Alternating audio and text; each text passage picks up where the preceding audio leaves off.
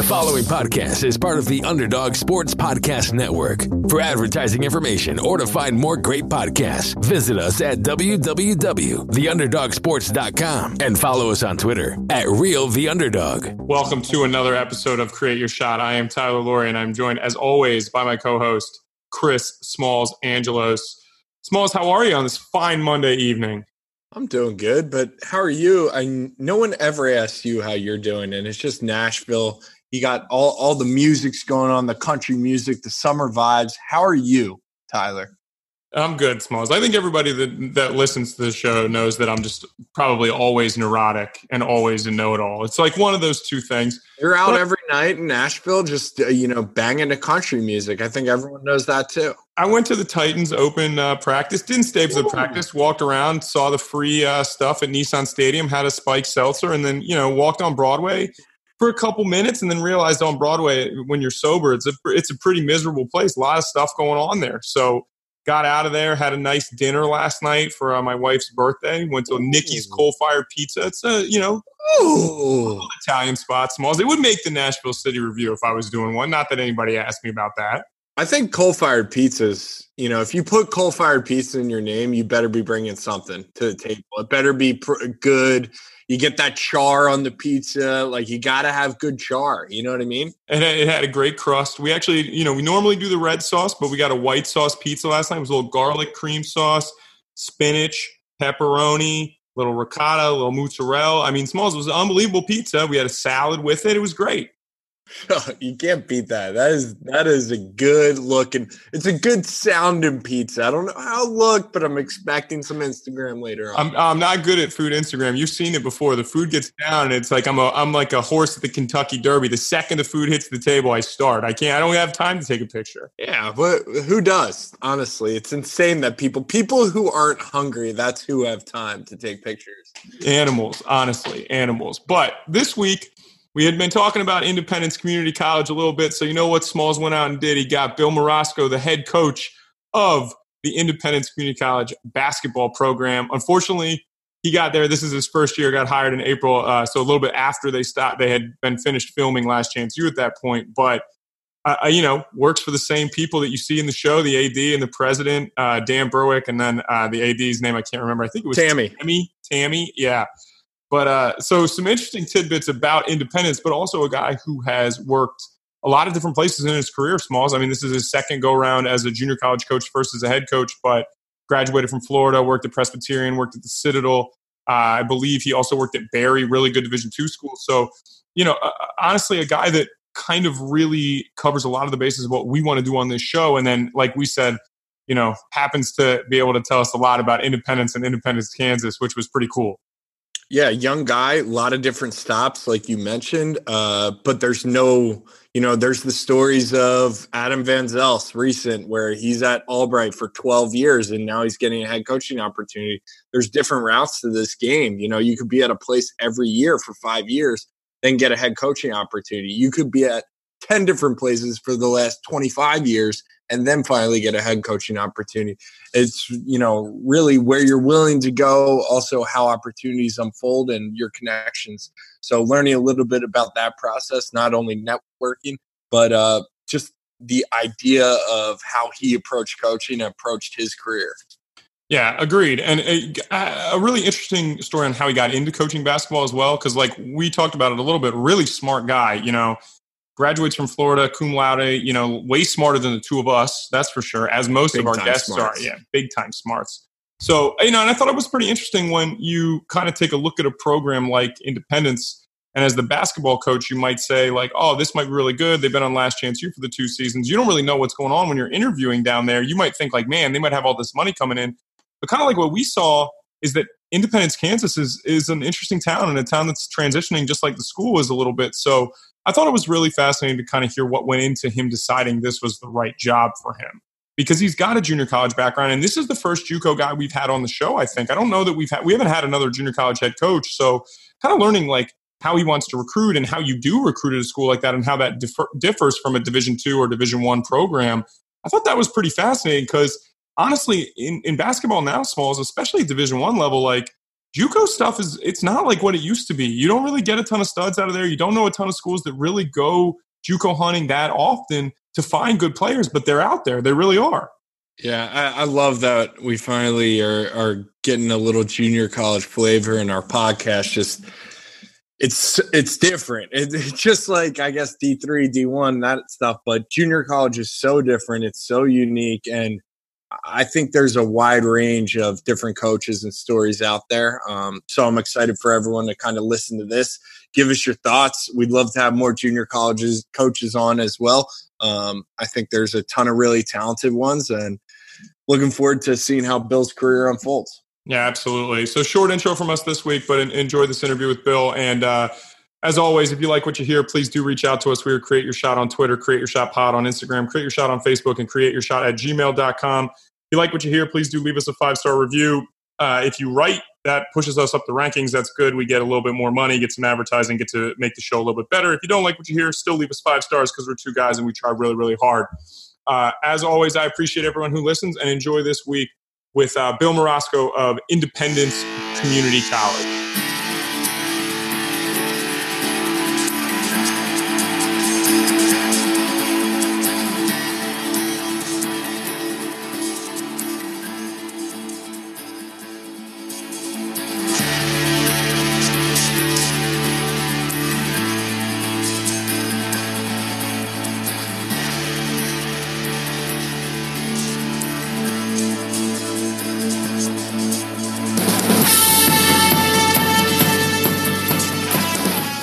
We are pleased to be joined by the new head coach of the Independence Community College Pirates, Bill Morasco.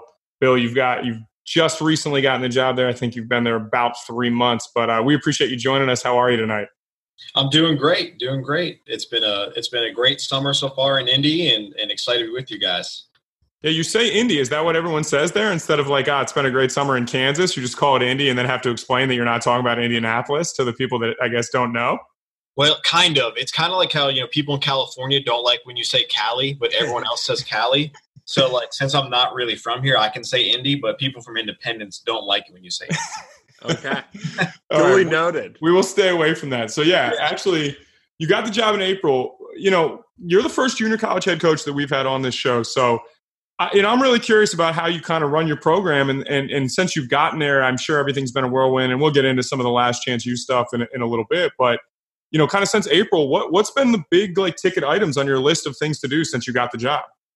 Oh man, it's been a whirlwind for sure. So got hired in April, and basically on my first day, I was told I have to hire 2 assistants, recruit about 14 new players, and also schedule 10 games. So I doubt anyone's had a busier off season than I've had, but JUCO is kind of like that. You always got to schedule. Your assistants are always moving on, and usually it's about half your team you have to replace. But in a coaching change, it was basically everyone. Yeah, and so it's a similar recruiting style in the sense that there will be some availables, but you're also going to JUCO events as well, right? Like you're going to Jerry Mullins. I don't know if Brad Winton does it anymore. Are you trying to find guys that would maybe just be 1-year players for you as well, that are in their second year trying to get to a better situation? Oh, absolutely. It's one thing I learned along my stops everywhere I've been. The transfers, it's a fruitful market, especially in today's environment. So we hit that hard. We brought in 5 junior college transfers, 4 Division I transfers, 2 Division II transfers. And so that's just me using all of my connections from when I was coaching JUCO previously, coaching Division I, coaching Division II, and all those things kind of intertwine. And all of a sudden you can get some really good players. Yeah, you mentioned your stops. I mean, we should just get into it now. I mean, you graduate from Florida, and if people want to know, you're cum laude, right? So that means you're super smart, way brighter than me. Tyler's a smart guy, but I'm not. I have trouble reading. That's okay. UC Davis, you're a grad assistant. You're at Citadel. You mentioned coaching junior college, and even Barry, which is a loaded Division II conference and a good program in its own right. How did you make it all the way to those stops at such an early age? And what did you kind of take from each of those stops early on in your career? Oh man, well, it's I mean, honestly, people say like, hashtag blessed and so blessed. Like, honestly, I feel like when I can look back at it, when like me and my wife are just hanging out and sitting on our front porch and we talk about how the journey like went, it is crazy. Like it does really feel like every little decision, lined up perfectly to make this happen, to make some 29-year-old who didn't play college ball, or honestly wasn't a manager in college or anything. It's literally some 20, I guess I was like 24 and decided, hey, I want to get into college coaching. And to make that happen, as quickly as it did, is crazy. So to run you guys through it, basically, I was just a decent high school player. I was okay. Had a couple options to go play small college ball out of high school, but I decided to take a full academic scholarship to the University of Florida. As I like to call it, the Harvard of the South. But it might actually be called that. I've heard out of state, it's really, really tough to get in. That's what I've been told. I don't know that. It is. So I was lucky. It was a great experience. And again, I thought I was done with basketball. Like I thought I was going to go be a lawyer or a doctor or something like that. So I joined a fraternity, and one thing that was pretty neat is it actually was my first experience as a recruiter. So the fraternity I joined had about 15 people in it, and by the time I had graduated, I was done being recruitment chairman and president and all that stuff. We were at like 100 people, and so the national office of this fraternity realized what is going on at the University of Florida, and so my first job out of school was, again, not with basketball, was to go work for them. Oh. And so I had a couple other job opportunities, but for some reason I took that one. And again, all these things line up perfectly. So I move into this town in, central Virginia called Lexington, Virginia. And unbeknownst to me, that's where I'm going to meet my first coaching mentor, Duger Baucom, who at the time was head coach of EMI.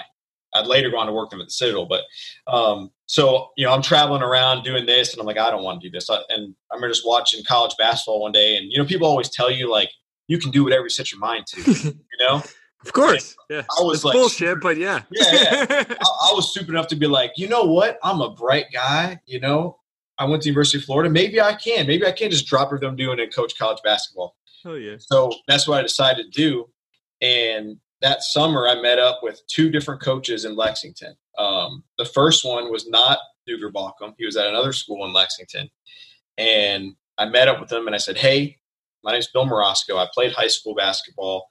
I didn't do anything with Billy Donovan at the University of Florida. I'm not doing anything with any college program right now, but I wanted to get in college basketball. How do you think I got a shot? And he was like, hell no, absolutely not. And so I was like, all right, cool. I remember I called my girlfriend at the time. I was like, I don't know if this is going to work. Maybe I should just go coach high school or something like that. But I already had scheduled a meeting with Duger the next day. And so I meet up with Duger and I say the same spiel, do you think I have a chance in college basketball? And he looks at me with this like stupid grin, is like, of course. Do you know anything about my story? And he was like, I think my story is crazy. His even more crazy. He was like a retired highway patrol officer in North Carolina. And so he's like, yeah, if I can do it, bro, you can do it too. You're a lot younger than me. So he kind of got me going. And then next thing you know, my fraternity put me in Wyoming, and every single day I'd work my job, but then I'd also go to Wyoming's practice every single day, whether they ran. I remember one day, it was my birthday. They had a conditioning session where they ran them at 5 a.m. and I was there. And Larry Shai was like, what are you doing at 5 a.m.? You're just like a volunteer taking notes at practice every day. And he got me in touch with Jim Less at UC Davis. And so I ended up going out there to be a GA, and that kind of got everything going.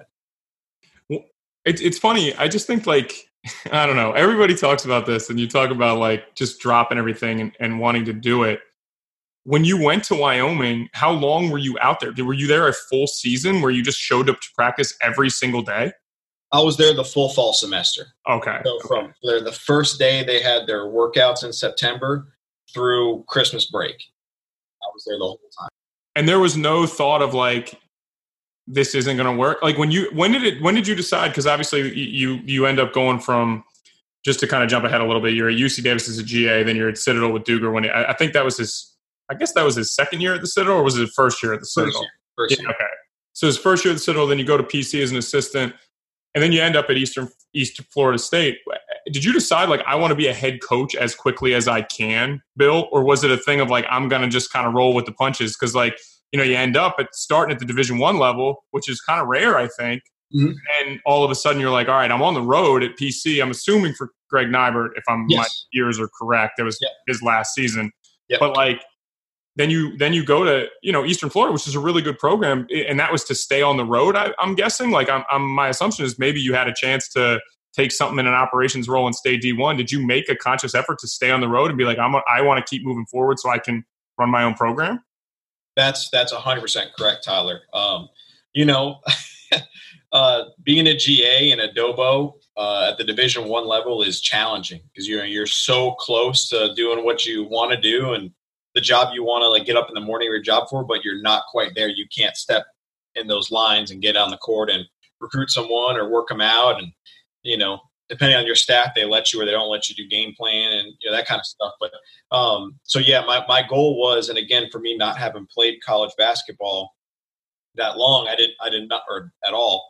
I wanted to make sure I stayed on the road. So that was my biggest thing. I remember telling my wife, it's like, I'm going to, whatever, I even have to coach a high school job, but I want to be on the court coaching, developing as a coach, and finding myself and my voice. And that's what made me go down to Eastern Florida.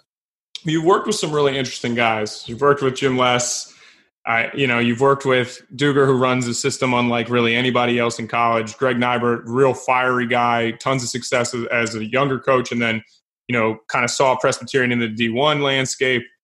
For those three guys, especially all older guys in the industry, as a young guy, how did you kind of find your niche on those staffs? Because there are guys, those are guys that like, they know what they want. Like they know, and they're going to challenge you.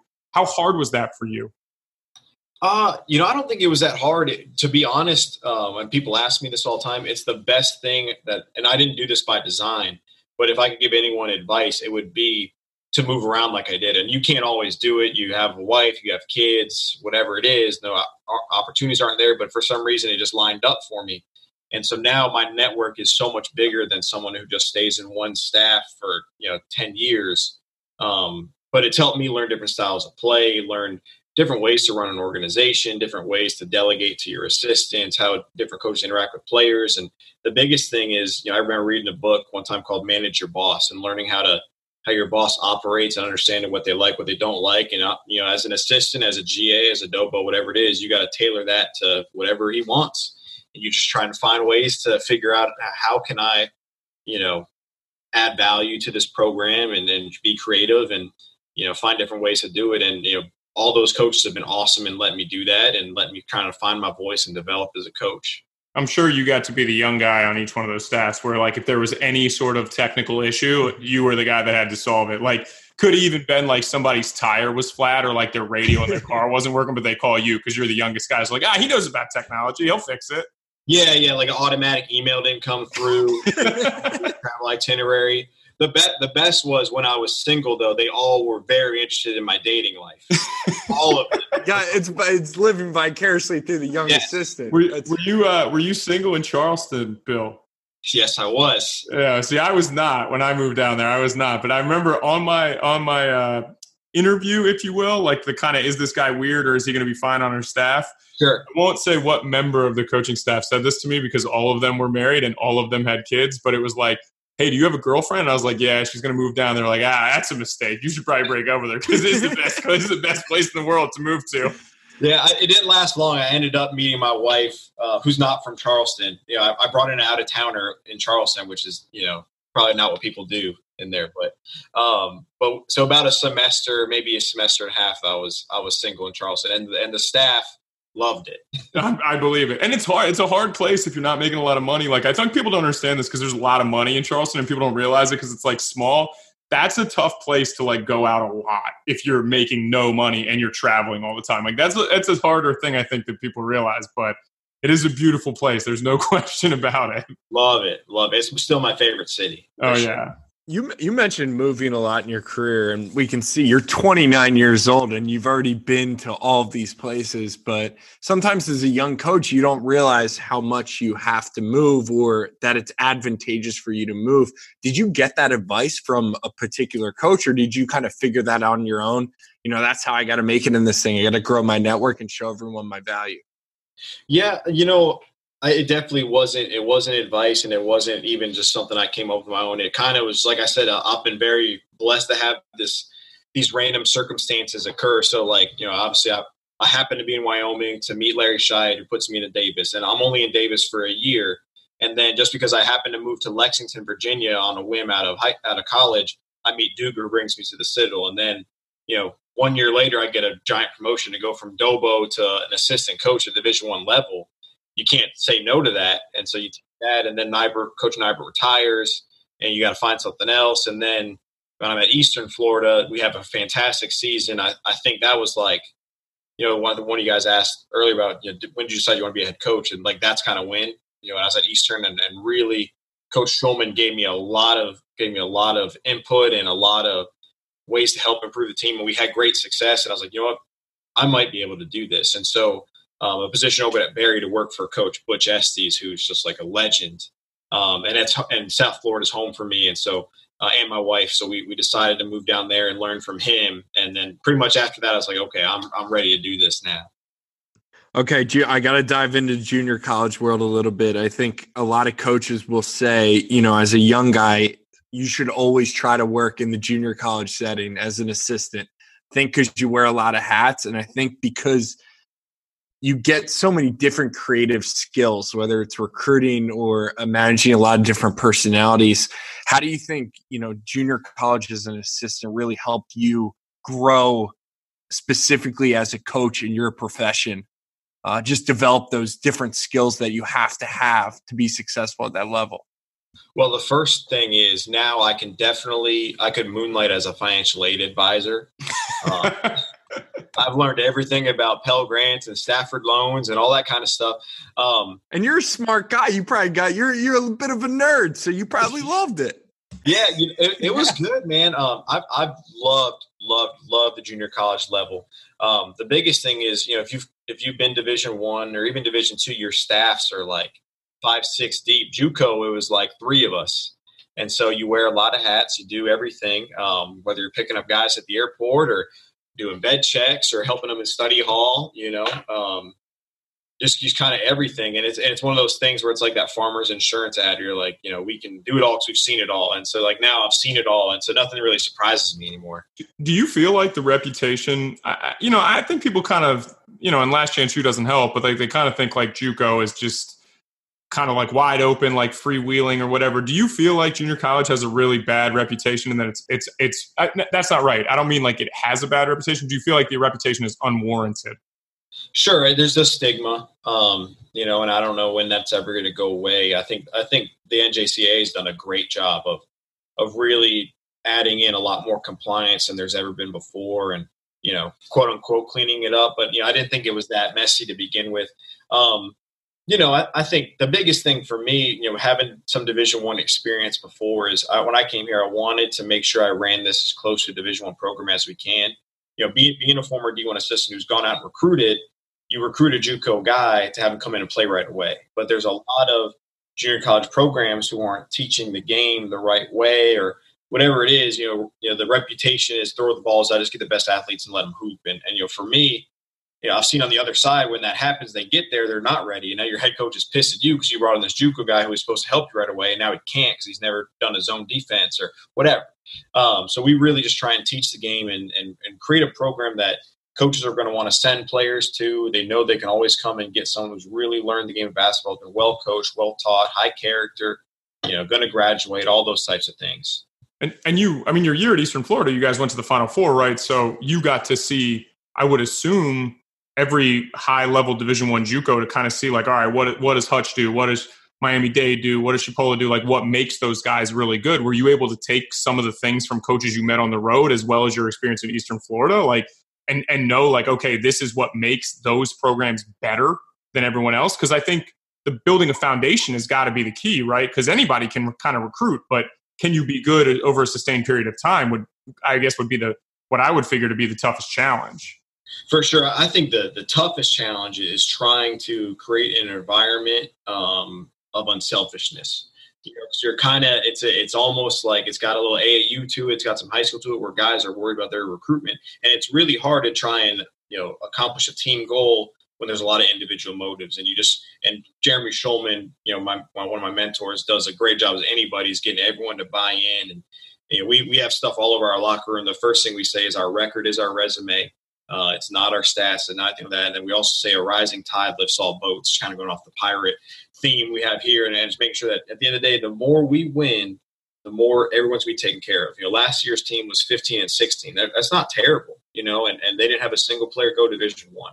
When I was at Eastern Florida, we went 30-5. We had 7 guys sign Division I. We had one guy redshirt, didn't even play, go Division I, because that's what happens when you win 30 games and getting guys to buy in and see that that's what's going to get you recruited, not that you average 20 a game.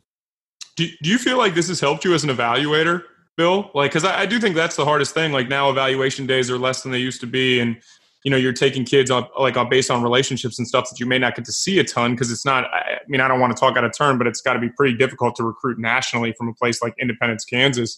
Do you feel like this has challenged you as an evaluator and made you better, even in the last couple months? Oh, for sure. And one thing I think, Chris, you asked the question is, is it important for a young coach to go and be a JUCO coach early in the career? And the answer is yes, because you're recruiting both ways. Like, you're recruiting high school, AAU, prep schools, all that stuff. But also you're having Division I coaches, Division II coaches from all over the country come recruit your player. And so you're networking both ways. So now when you become a JUCO head coach and you want to recruit transfers like we did, now all of a sudden it's all these other connections from either all the places I've been and coached myself, or the player, the coaches who come recruited my players. I was at Eastern Florida, and now they're helping. And all of a sudden it does become this giant network of, and at the end of the day, the coaches right now who are calling and recruiting my players are guys who are in my network, and they're like, hey, we know Bill, we trust him. He's going to do a good job. He's going to speak highly of us, so it definitely kind of all goes full circle. Yeah. I want to know a little bit about taking the Independence job and, definitely that process. But why was Independence the right first head coaching job for you? Obviously you can wait and interview at more places and maybe in a couple of years get a different job. Why was Independence the right place? Well, it's funny you asked that, because they're actually, in previous seasons and even this year, I was in the running for some other junior college head jobs and decided to take my name out of it because I didn't think it'd be the right fit at the right time, or, I knew Independence was an option and that's the one I wanted. So, there's a lot of reasons for it. I think first and foremost, it is definitely, it still has a national brand, national name recognition. They've got great tradition. They've won 3 national championships. And for a small junior college in Southeast Kansas, have 3 men's basketball national championships, that is very rare. The league is phenomenal. You got to know, following college basketball, how important it is to be in a multi-bid league. When I coached at UC Davis, we were 25-7. We won our league by 3 games, lost in the conference tournament, didn't make the NCAA, had to go to the NIT. And so for me, I wanted to go somewhere that I knew, we did our job, we did a good job, and we're consistent throughout the whole year. It wouldn't just rely on the last week of the season, whether or not we had a chance to win a national championship. And I felt Independence and the Jayhawk League had that opportunity. You mentioned having, a couple different, being involved in the interview process for other jobs, but let's talk about this process. What was the interview process like for you, and how did you prepare for it? Well, I think that the first thing was, this summer I signed with an agency, with Chad O'Donnell and Capital Elite Agency. Our buddy, our a great guest of ours, and an awesome dude, Chad O'Donnell. He's awesome. Actually, I called him today, and he answered on the first ring, and I didn't even say hi. So the first thing I said was, Chad, what I like about you? You always answer when I call. My wife doesn't even do that. So it's true. Chad, I'll text him at random times throughout the day. It's immediate. It's like he knew that he read the text as I was writing it. Yeah, I don't think he spends any time with his family at all. That's not good. That's not good. Yeah. I thought he got out of coaching to spend more time with his family. Yeah, exactly. It's even worse now. But it was a crazy process. So I got the call from Tammy, our former AD here, the day I arrived at the Final Four. And so I literally was in downtown Minneapolis, walking in between cars, trying to get to my hotel, on the phone with Tammy doing my phone interview. And within a day, I guess later that day, booked a flight to Independence. And I got there the Monday after the Final Four. And so pretty much the entire Final Four, I wasn't enjoying it like I normally do. I was definitely prepping, trying to go through all the different questions that might get asked, but also just really trying to get all my thoughts organized in terms of style of play and what I want to do in terms of my recruiting plan and how you delegate to your assistants and what kind of what are your culture and what do you stand for and all those types of things. And I ended up feeling really prepared when I got here in Kansas. So we talked about this a little bit, that there wasn't a ton of overlap. Obviously, there was no filming, and we talked off the air that the whole stuff that had happened with Jason Brown was over by the time you got there. But obviously, everybody knows, a ton of people in sports and most of the people in college basketball probably watched Last Chance U. When you were getting there, and obviously there was some, I wouldn't necessarily say there. I guess it was a scandal, I'm sure. And then now the show has come out since you've been there. What's kind of been the reaction of the athletic department, and how has that sort of fallen on you? Has it been mostly positive because you can call kids up and say like, hey, I'm at Independence, and they know what it's like? They know that money's getting pumped into the town, or has it been something you've kind of had to deal with over the last couple of weeks? Well, first off, I would say that I was a huge fan of Last Chance U. Previously, when I was coaching at Eastern Florida, they came out and I was like, this is great. Got to watch this. And so I saw the first two seasons of East Mississippi. And then I got to Barry, and honestly, things just kind of got busy. And I think I let my Netflix subscription expire. I guess my free month was over or whatever. So I didn't even watch. I hadn't even watched it. I hadn't watched it even until like June. I finally watched season 3. But I'd say it's a mixed bag. The biggest thing is, when I talk to people across the country and even the locals here in Kansas, and I tell them about, hey, when I was at Eastern Florida, we were number 3 in the nation. We lost in the Final Four to the eventual national champion South Lane. We were arguably, one of the best teams in the country. No one out here has ever heard of Eastern Florida, ever.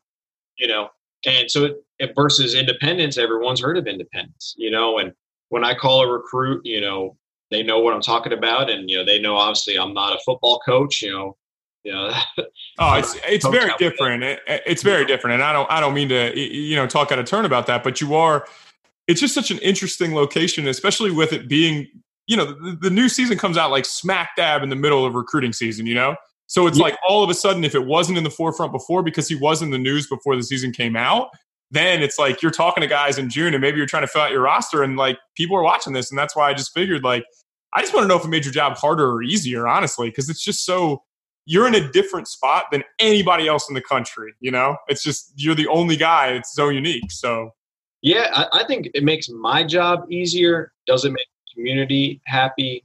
Not all the time. Some people in the community liked it. Some people didn't. And so that's probably the hardest part is, seeing the community a little divided on that, and so at the end of the day, for me, it's been okay. It hasn't really moved the needle that much. It's funny you mentioned that they had 3 basketball national championships, which is not something that I knew that, I don't know, Smalls, we missed that on Wikipedia, I guess. Yeah. I was telling Bill before the interview, we do research, but sometimes we miss a couple things. But they make it seem like, the school needed football so badly. And obviously they wanted it for admissions and stuff like that. And they don't mention really anything else in athletics, which to me seems odd because obviously you're looking at Independence like, man, there's a deep history of basketball success here. Do you feel like that's something that's going to be easy to get back to? Because it does feel like the town, they got behind football success so quickly. Do you expect that to happen with basketball when you guys, really start to win a ton of games? Honestly, that I do think so. When I was interviewing here and feeling out the community and talking to people, I got the sense that this really is deep down a basketball town. I think this is a basketball state.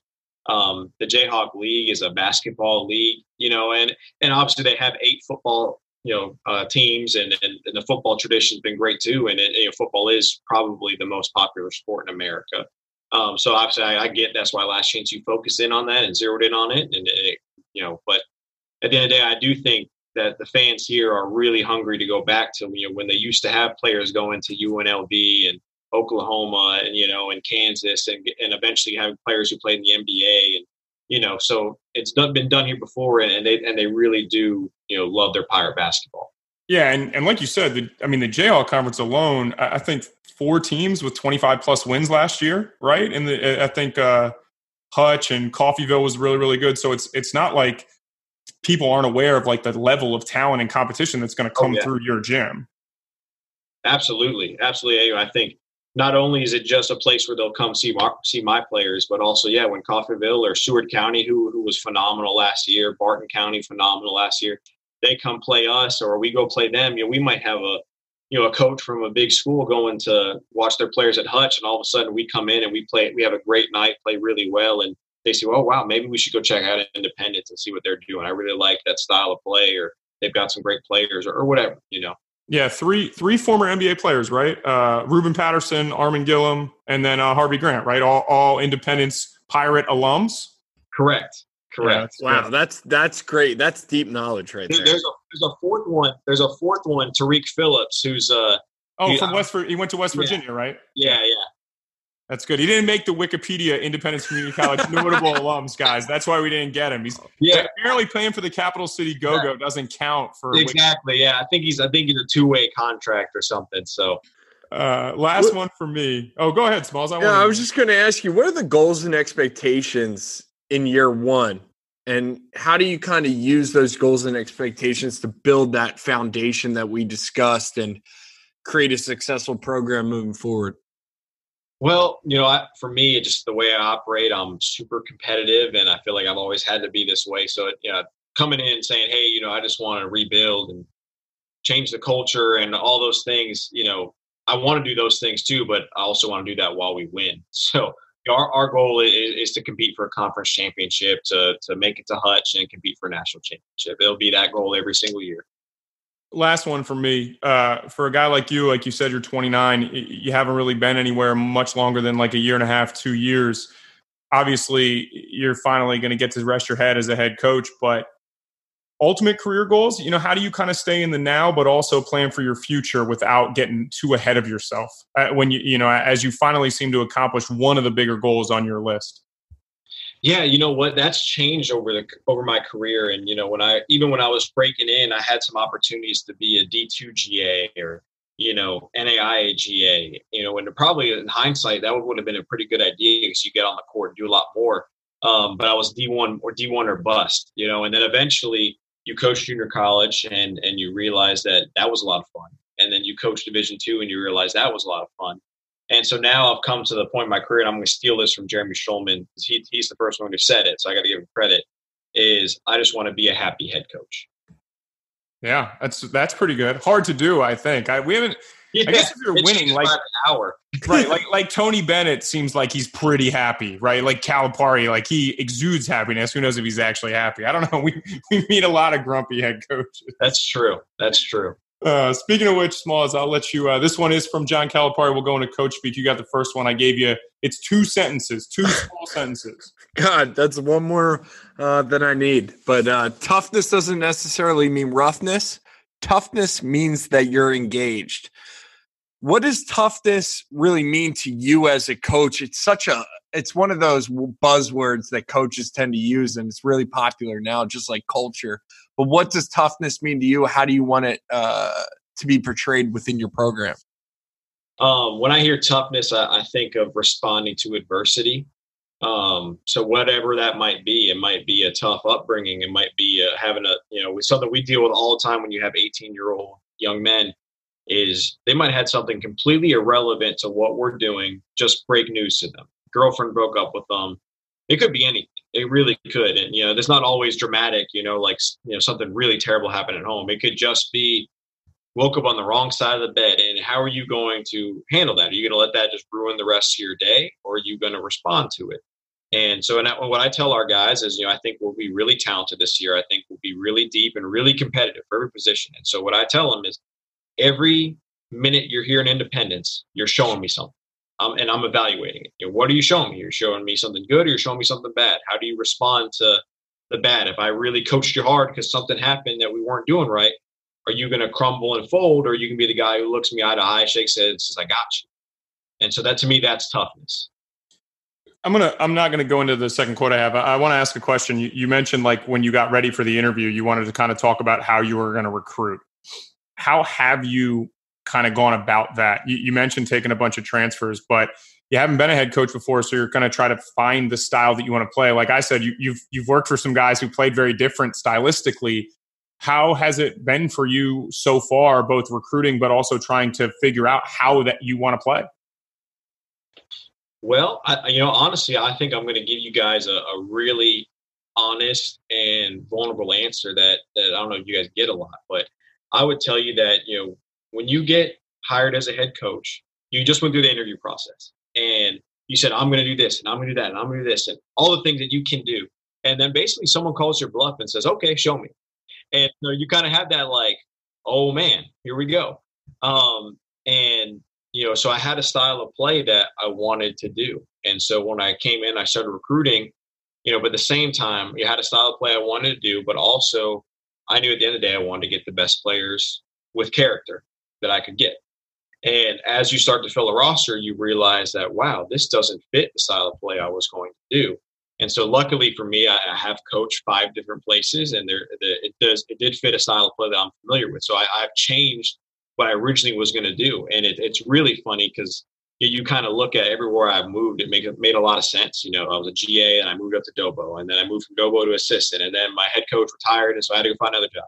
The only one that was kind of different was, why did he leave Eastern Florida, where they won 30 games, and he could have jumped there to be a JUCO head coach to go coach D2 at Barry.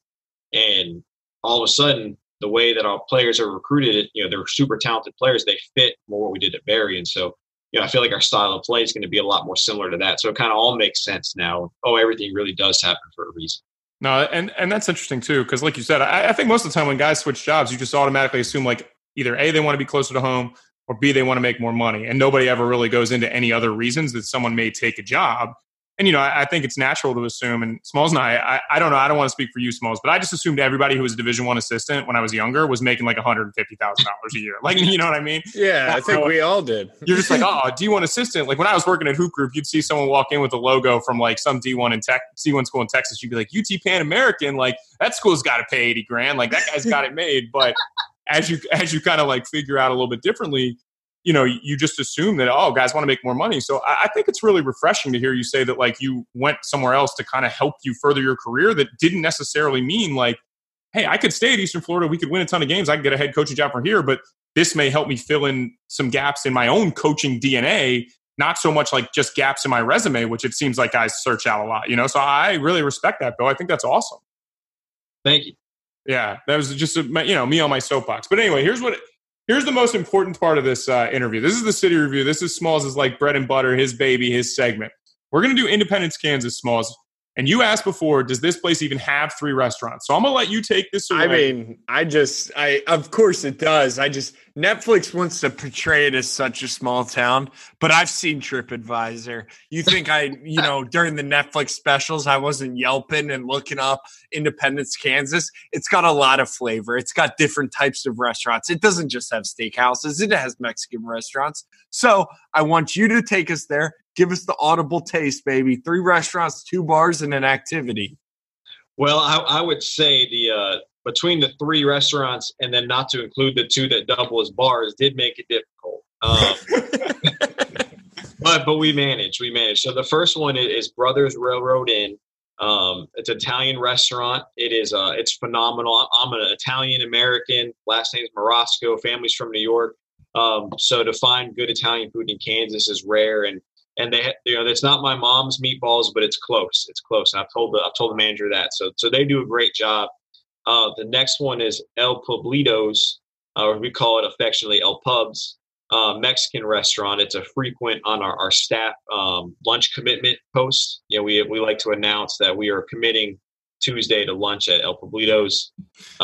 Now, Bill, what does the staff go with? Or is it mainly a burritos, or are you guys trying to watch your figure and go with the bowls? I'm a big burrito guy. I love it. Yeah. Got to carb up, man. I'm with you. Yeah. You know what? Staff lunch means a lot to me. So I go all out. If I'm going to skimp, it'll be for breakfast or dinner, but staff lunch is important. The third one would be the Big Cheese, local, pizza place. They're also one of the only 2 salad bars in town. So when you do want to, watch your figure, it's a good salad bar. So those would be the 3 restaurants. The two bars are great. Turbo's Sports Grill is probably the most famous one. If you watch the Netflix series, that's where they did the coaches show. It's where he's always like leaned up against the bar with his Coca-Cola. Yeah, that's what that was. That's what it is. Yeah. Jason Brown should get an endorsement deal from either Coke or something that you put in Coke. Those would be the next 2 good endorsement deals for him on his career. Does Turbos have a little darts action, little games, little pool, little things I can dabble in? Maybe throw a couple great now? Table, but also Friday and Saturday. So both nights are big karaoke nights. That's big time. So, and then for me, I'm big on celebrating every victory. So we win a game. I don't care if it was against the deaf and the blind or if it was against the number 1 team in the country. We're going to go as a staff Turbos. Yes. And relax and enjoy the camaraderie and that kind of stuff. So that's the first one. And the second one is Uncle Jack's, which they're really just kind of catty corner from each other. So you can go back and forth. And that's actually where part of my interview was at Jack's. So met some boosters and donors there. So I'm fond of that place for sure. And then we got give us one activity we're doing in Independence, Kansas with you. Okay. So I can't say driving to Oklahoma to go to a casino. No, we would do. I would get in the car for that for sure. That sounds like a great activity. Yeah, that's fun. There's also there is my wife and I will go out to the lake and we like to hike a little bit. Being from Florida, where it's like just totally flat, there are some hills. I wouldn't call them mountains, but there's some hills and some nice views you can get to if you go hiking. So I'd love to hike. One thing we actually glossed over, and you mentioned this a couple times, your staff and how you had to hire assistants. How did you go about doing that? Sorry to double back. I guess I just missed this question, but it's always very interesting to me, especially as a first-time head coach and coaching in an area that you're not super familiar with. But, did you have a couple guys on the list? Did you reach out to guys in the JUCO field that you knew? Did you want to get some guys with local ties? How did you kind of go about that? Yeah, well, I wanted to recruit nationally. So to me, finding someone with local ties wasn't high on my list. But it's funny. I'm glad you asked because it's kind of a unique story for when I hired my top assistant. So basically, I just kind of – there's some people I'd worked with in the past that I was thinking about it. But after I got the job, you talk with them and they're really not in that point of their career where that's what they want to do. So, okay, so I'm kind of at ground zero. I really don't have any plan of who I want to hire. And then all of a sudden, people find out you get the job and everyone's got a guy for you. And it kind of goes back to you never know like what moment's going to be a big moment in your career. And so when I was a Division II assistant at Berry, I drove up to Gainesville for a JUCO game to recruit. Daytona State College was playing Santa Fe, and Santa Fe had a player and then Daytona had a player that we were looking at. So I got there and Daytona was loaded. They were top 20 in the nation and had multiple high major guys. It's very easy for a staff like that to kind of big time a D2 coach. They don't know that I coached Division I before that. Or they don't know that a year from now I'm going to be a JUCO head coach. They just know that they see the Berry logo on my shirt and they think that, hey, he's just a D2 guy. He can have a worse player.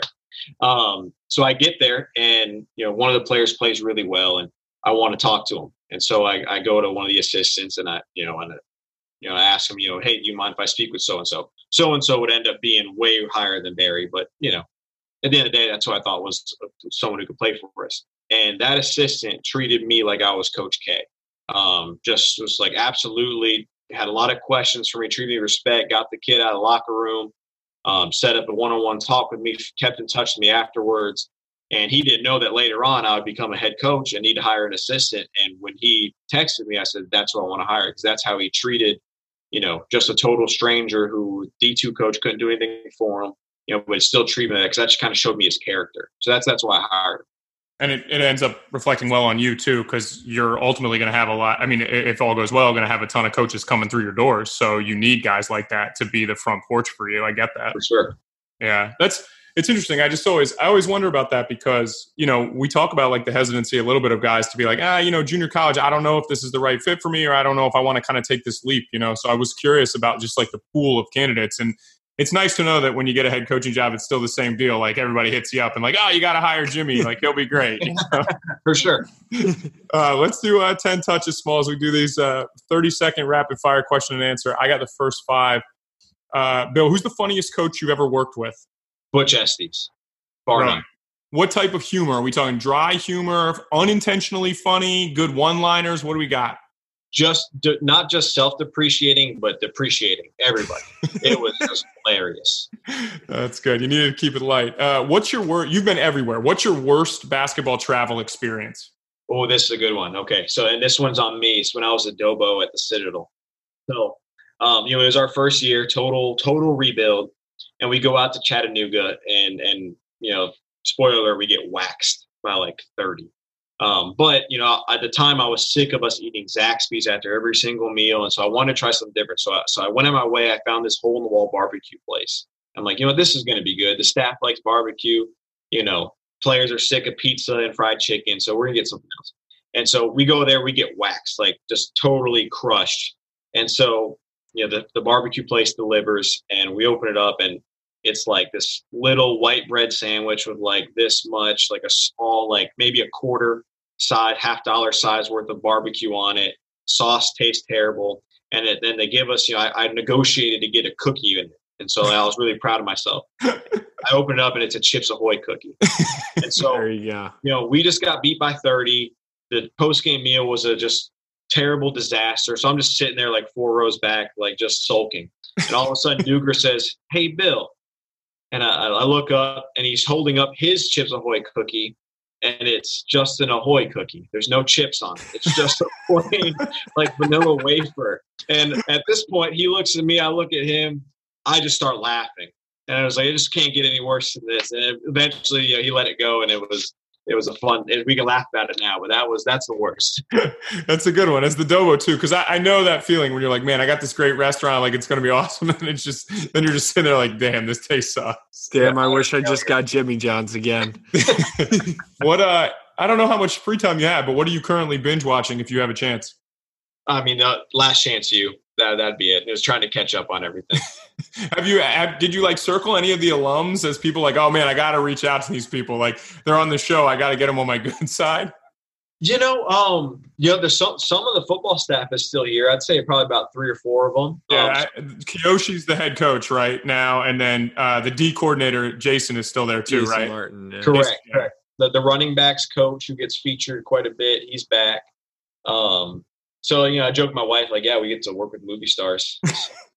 I'm sure those guys, like, I would guess you've got to be happy to not have your every moment filmed for like a 3rd season in a row, despite the fact that it's got to be kind of cool to like put in your Twitter bio and talk about it. Like, just to not have the like Jason Martin, like just his family and like his wife, like they're living in the dorms and stuff. Like, I would think you would want some privacy after a certain point because it's just hard, and everyone wants to second guess everything you do. So, I wish those guys a ton of success this year because I am sure the last 2 years, for a lot of reasons, were very difficult, but that being probably one of the biggest ones. Well, and you never know like what they're going to show and what they're not. Yeah.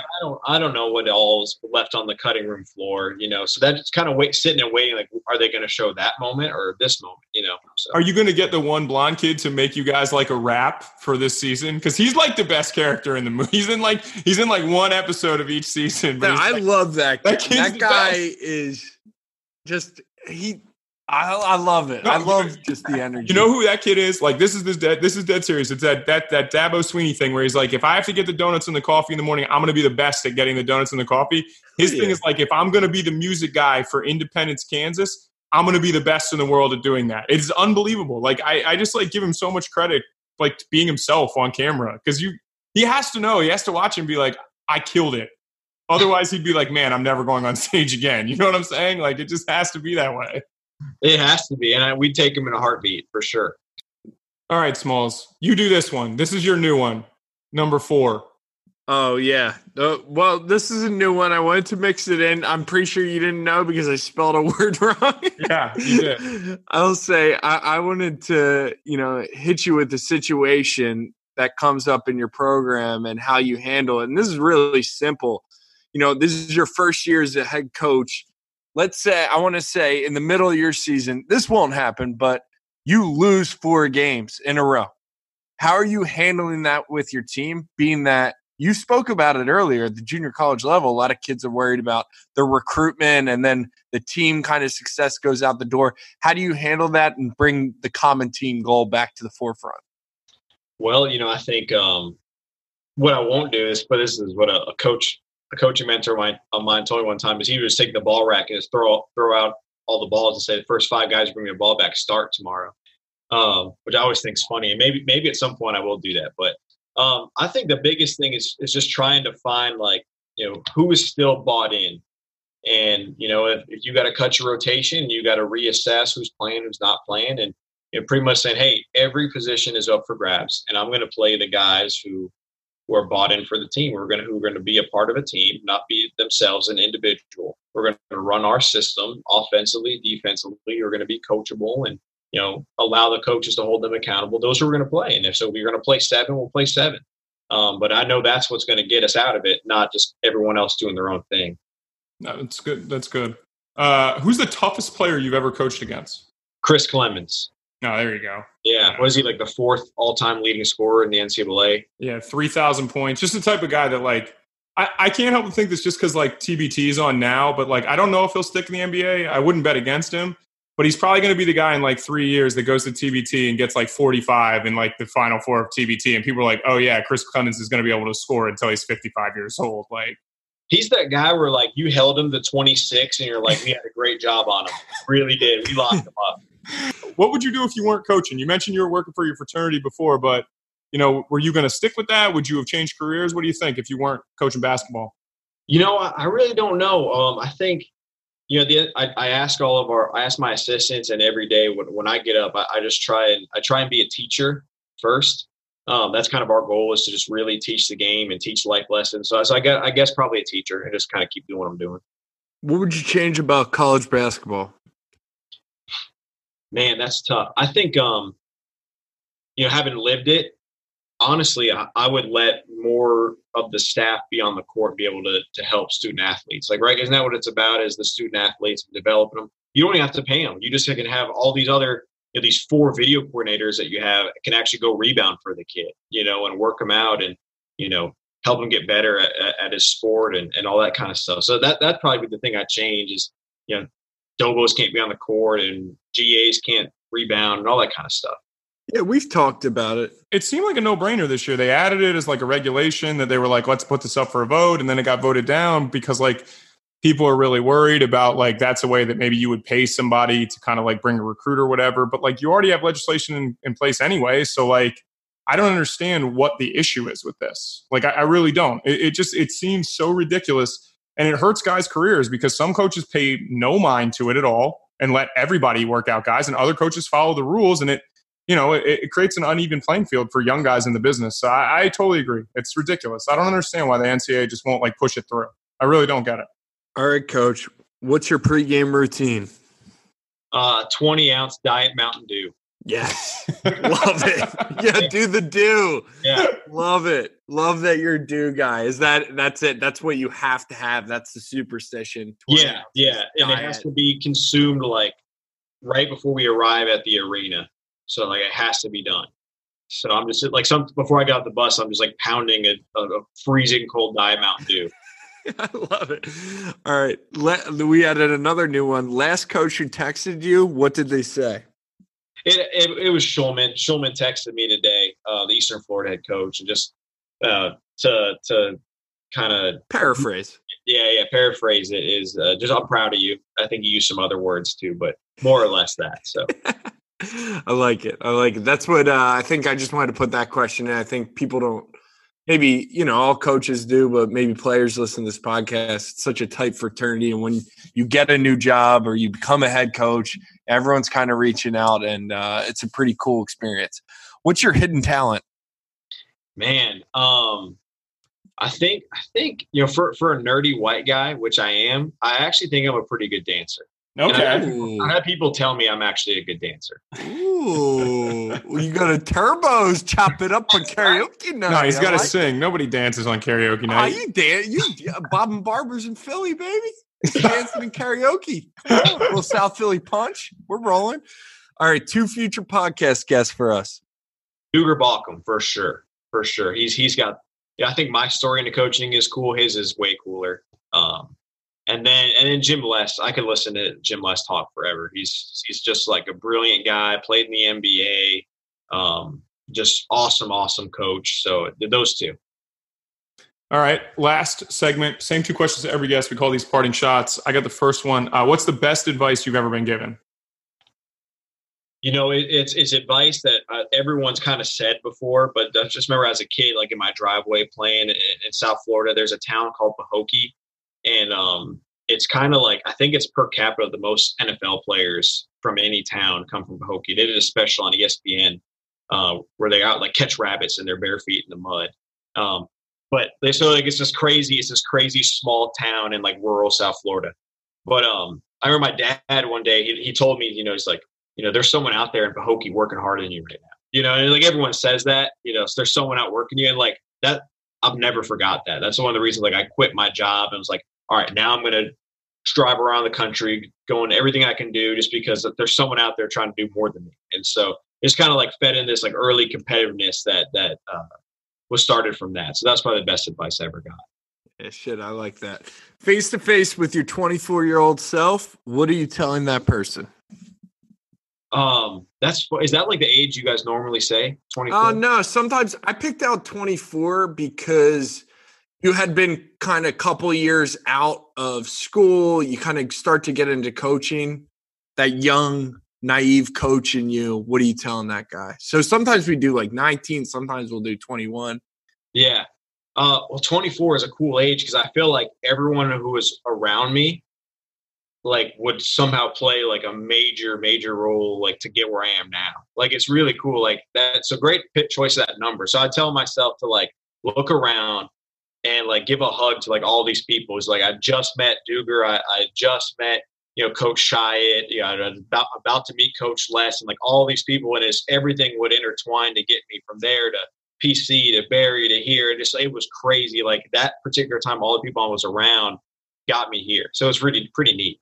It's a fun time. That's awesome. So I just looked this up, just the Pahokee thing, just because it was kind of interesting. So 14 NFL players they have currently in the NFL. I guess Anquan Boldin retired, but Janoris Jenkins, Parnell McPhee, Antone Smith, Fred Taylor retired, and Alfonso Smith. So they have currently 7 NFL players active in the NFL from Pahokee, Florida. That's ridiculous. Like, yeah, what's the population of Pahokee? I think it's 6,000 people. Yeah, it's unreal. That's awesome. I've heard about the chasing rabbits thing. No, you have not. You're lying. You have not. No, it's in Last Chance U, Tyler.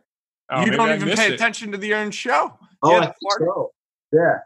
But ESPN did a special on a while ago. Yeah, I only watched the show just because I just thought the funniest thing was that like when they played Garden City this year, somebody like split screened the clip of like Jeff Sims talking to his team about like what to do, and then Jason Brown's pregame speech, which I frequently don't bleep myself on here, but I'm not going to repeat what he says. Like, go watch episode 3, it's unbelievable, or episode 4. It's amazing, but it's like I only watch it to watch how he interacts with the kids on the team because I just think it's unbelievable. Because his players obviously like him, it's just the bottom line is like he's hard on those guys, and like he's not a by the book guy by any means, but those players like he's not lying about the amount of kids he sent to Division I schools and stuff. It's just funny, It's just such a contrast in what we see because I do think basketball is much more clean cut than football. So like. It's just, I don't know. That's why I watch that show. Because I could never imagine being a football coach, guys. I just couldn't. I don't think I have the intensity, the love for it. I just think you got to be different. Because at a certain point, like, you just got to prove you're tough enough. And I think I'm more cerebral than that. So, but anyway, Bill, we won't keep you any longer. We appreciate it. Follow him on Twitter at Bill Morosco, just like it sounds. He's Coach Sco. And hey, man, best of luck this year. I know the end of the summer out. It's almost school in session for you, but we're going to be following, and thanks for being the first JUCO guy coming on and talking a little bit about your journey because it's been a lot of fun for us. Thanks, guys. I appreciate it, and hopefully you have some more JUCO guys on there. We're interesting. We're an interesting group for sure. The most interesting, I think. Honestly, the most interesting. All right, be well. We'll talk to you soon. All right, take care, guys.